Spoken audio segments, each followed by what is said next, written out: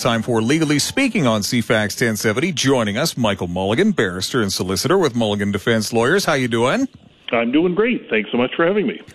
We had a story that we covered earlier on the show today about the Premier himself misunderstanding temporarily the rules with respect to write-in balloting and how that works. This, of course, is prescribed within statute, of which you have reviewed, yes? Yes, indeed. I must say I think what you could best be described as a legal spit take when I heard was listening to you earlier today with the Premier's description of how somebody might fill in a write-in ballot in an inaccurate way. So I think that's really important, and you're quite right.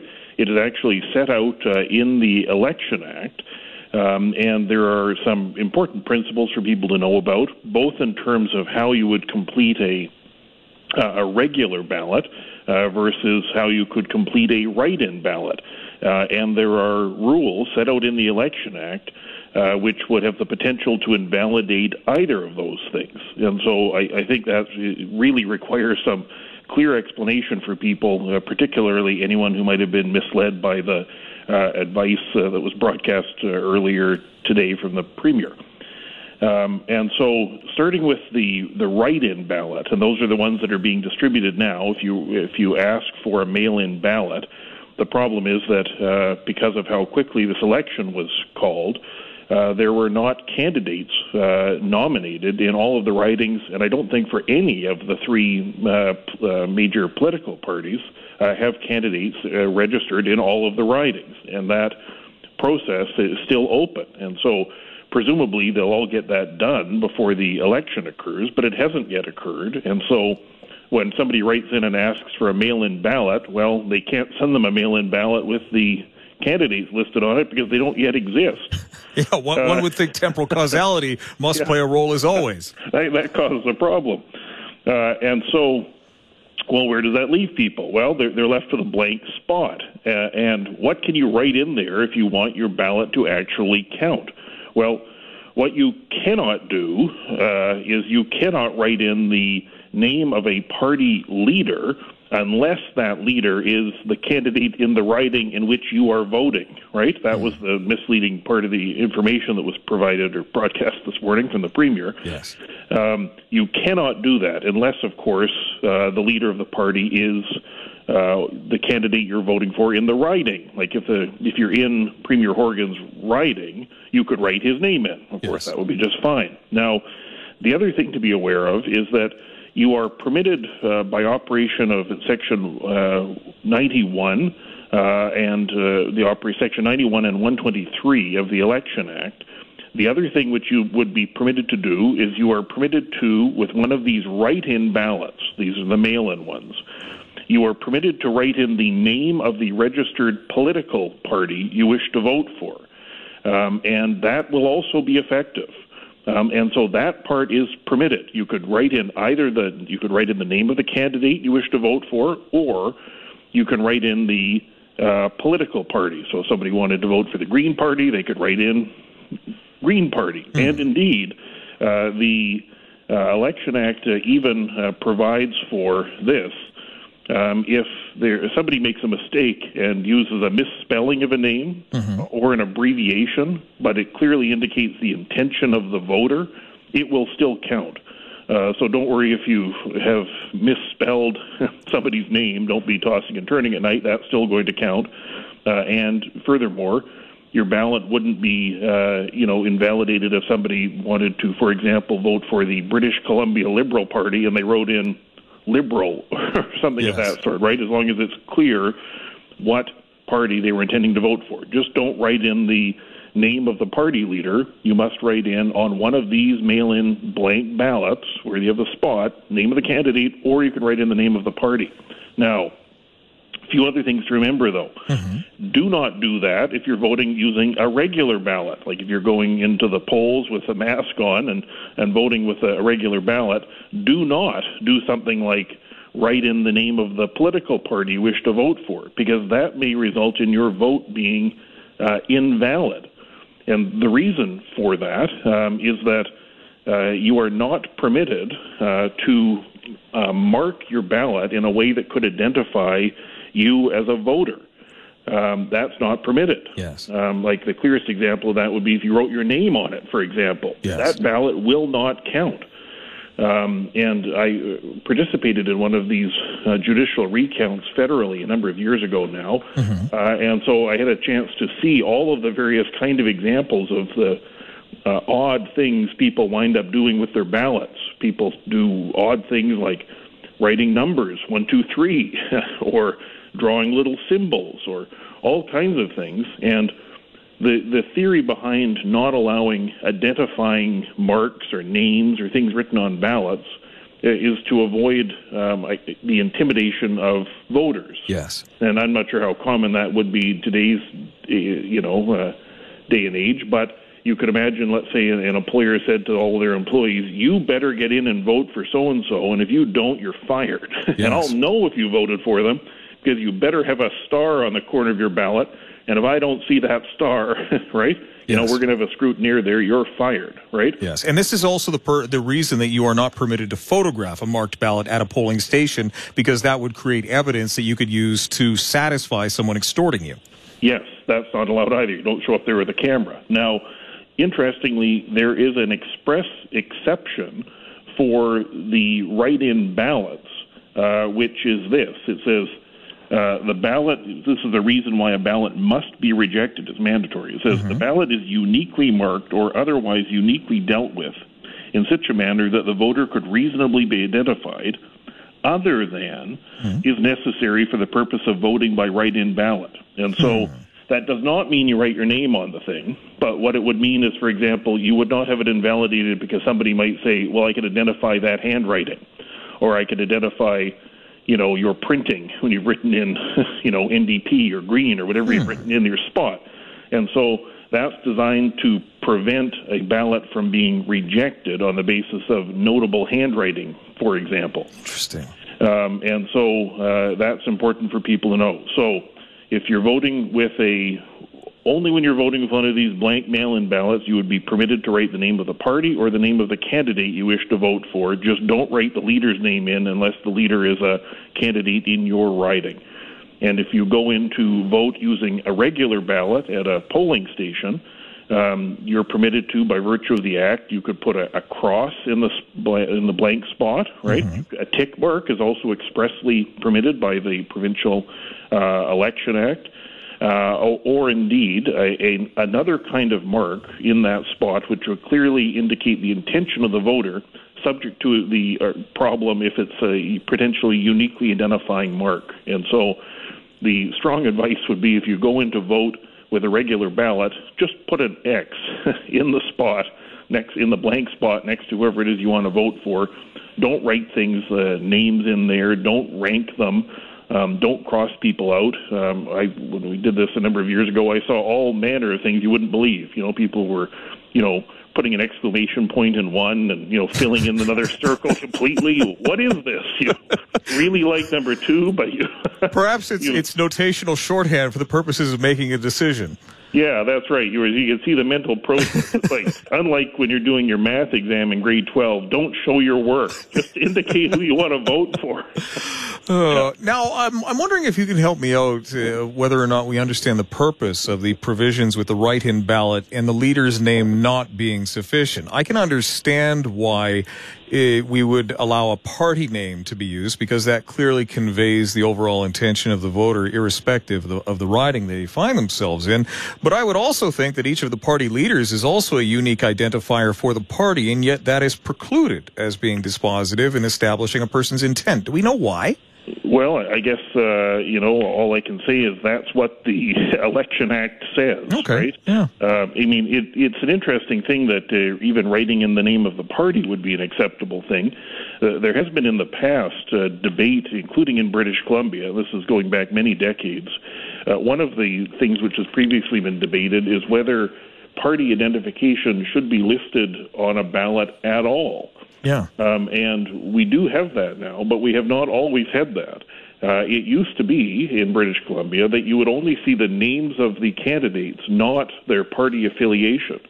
And indeed, there is an argument that we should not have the party affiliation on there, and that argument is that it gives the parties greater control over the candidates or MLAs eventually, because you can say to them, look, if you don't vote in the legislature in the way I am telling you to vote as the leader, you're not going to run as a fill-in-the-blank NDP candidate next time, and you're never going to get elected.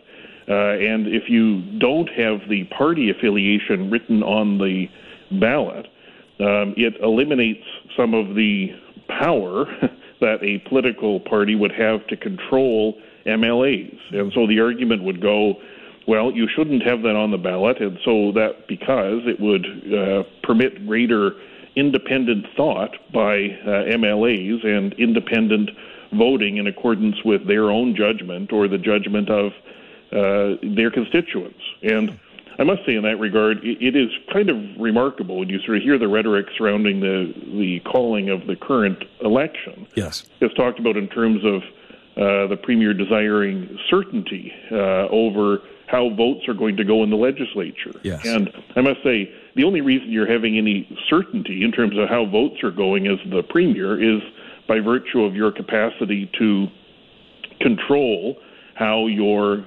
MLAs are voting.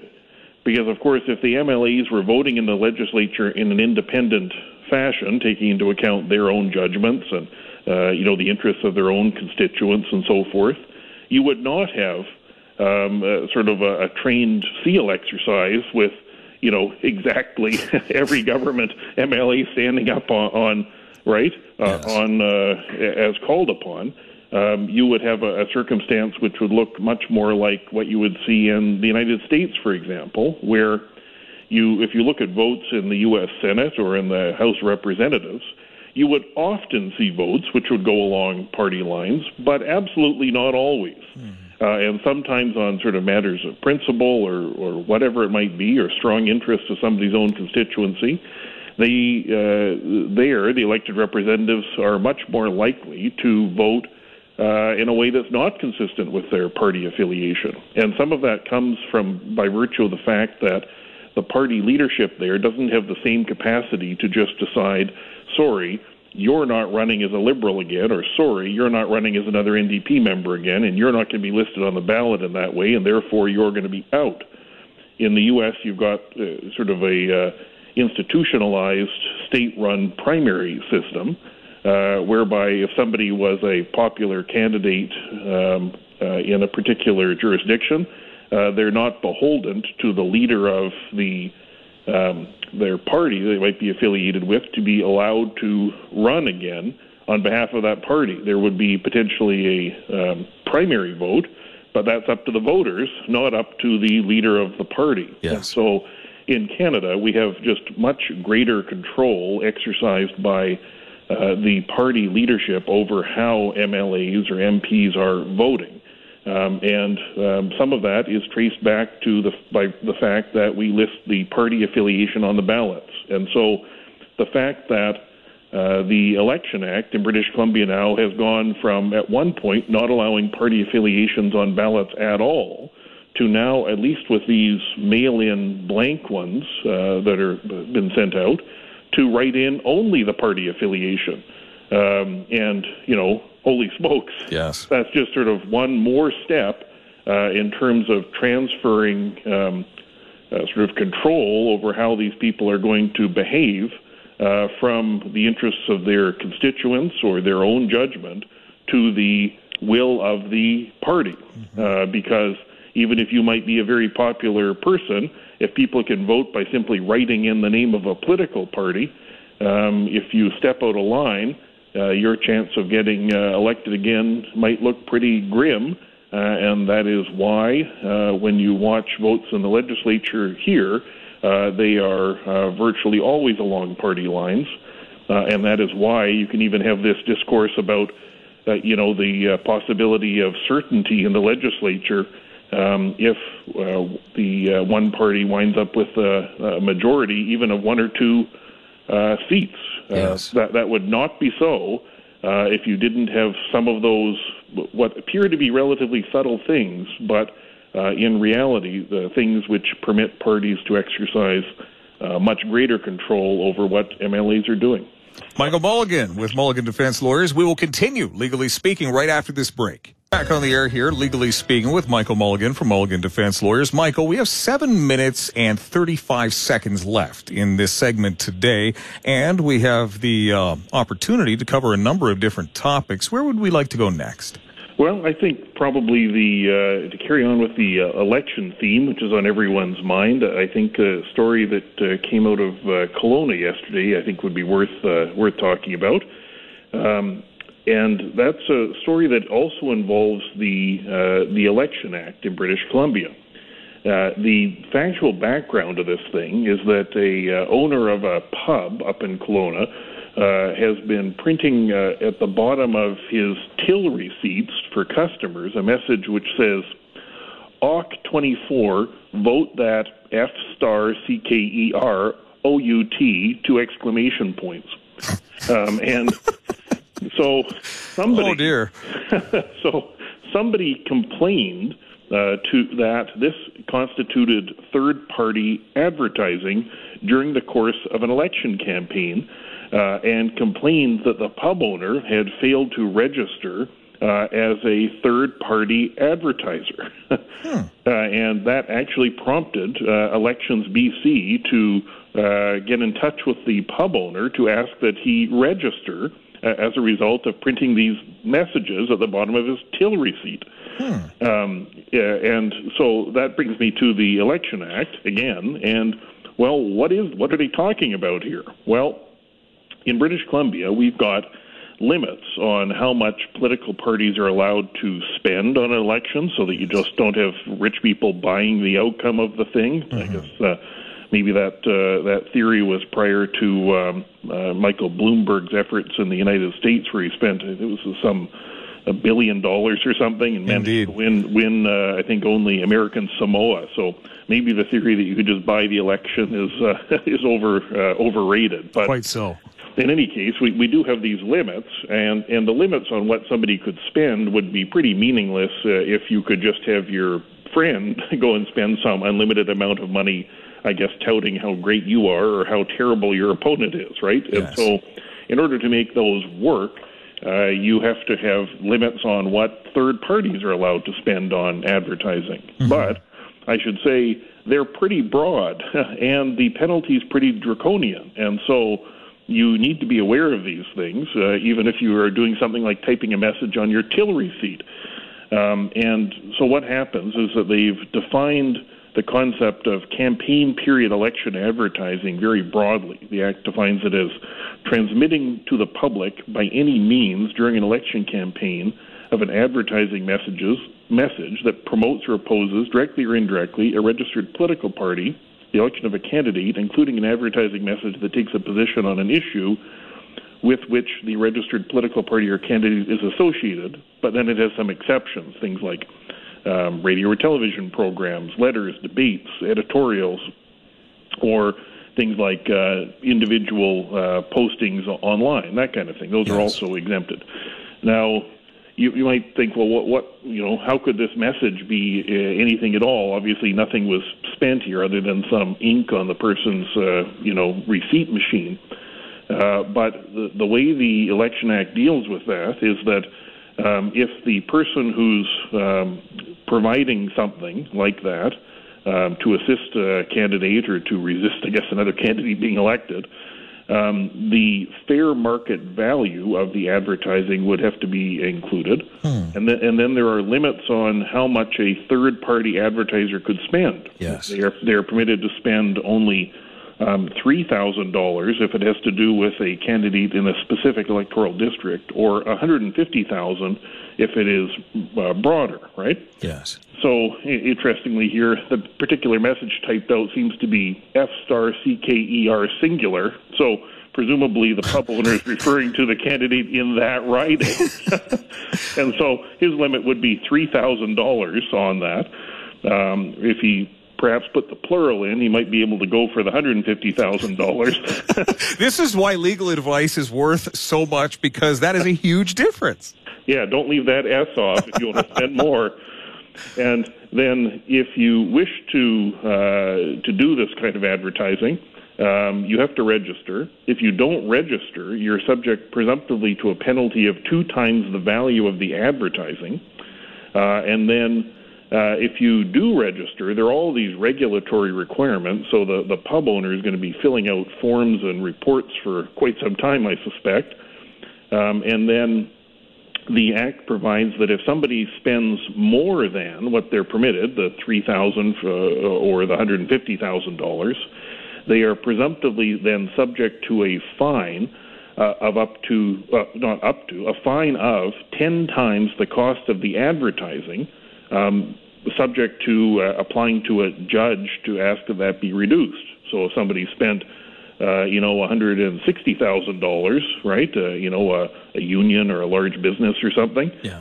They would be on the hook presumptively for a $100,000 fine because they crossed the line by $10,000. Multiply it by 10 and get your checkbook out. Ouch. And so there are some pretty substantial and I think rather draconian penalties there.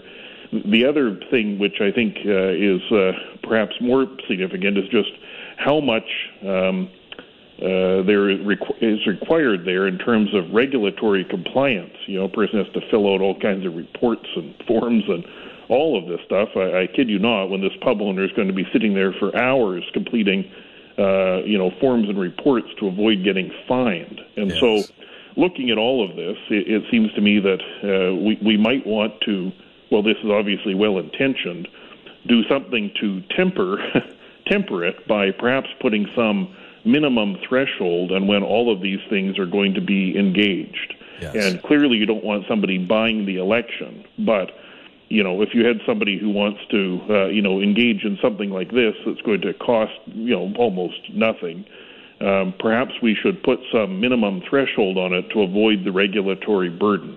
You wouldn't want it to be a circumstance where you could get 1,000 of your friends to start using that threshold. But if you said, for example, look, none of this regulation or completing of forms or registering and so on is going to be required unless you spend more than pick some figure, $250 or something, right? Yes. I think you could safely conclude that people weren't going to buy the election for $250 worth of advertising. And you would eliminate the need for Elections BC to be clamping down on the, pub owners of the world that are trying to express their opinion on their receipts. That, to me, just seems like perhaps unnecessary regulation, even if the ultimate objective is a good one. Indeed. Michael Mulligan, barrister and solicitor with Mulligan Defense Lawyers, during the second half of our second hour every Thursday. Michael, I will not be here next Thursday, but I assume that you will be. I'm taking a couple of long weekends in lieu of what would have been a continuous vacation because of the election campaign, but I will talk to you soon, my friend. Have a great vacation. Look forward to it. Thank you so much. Bye now.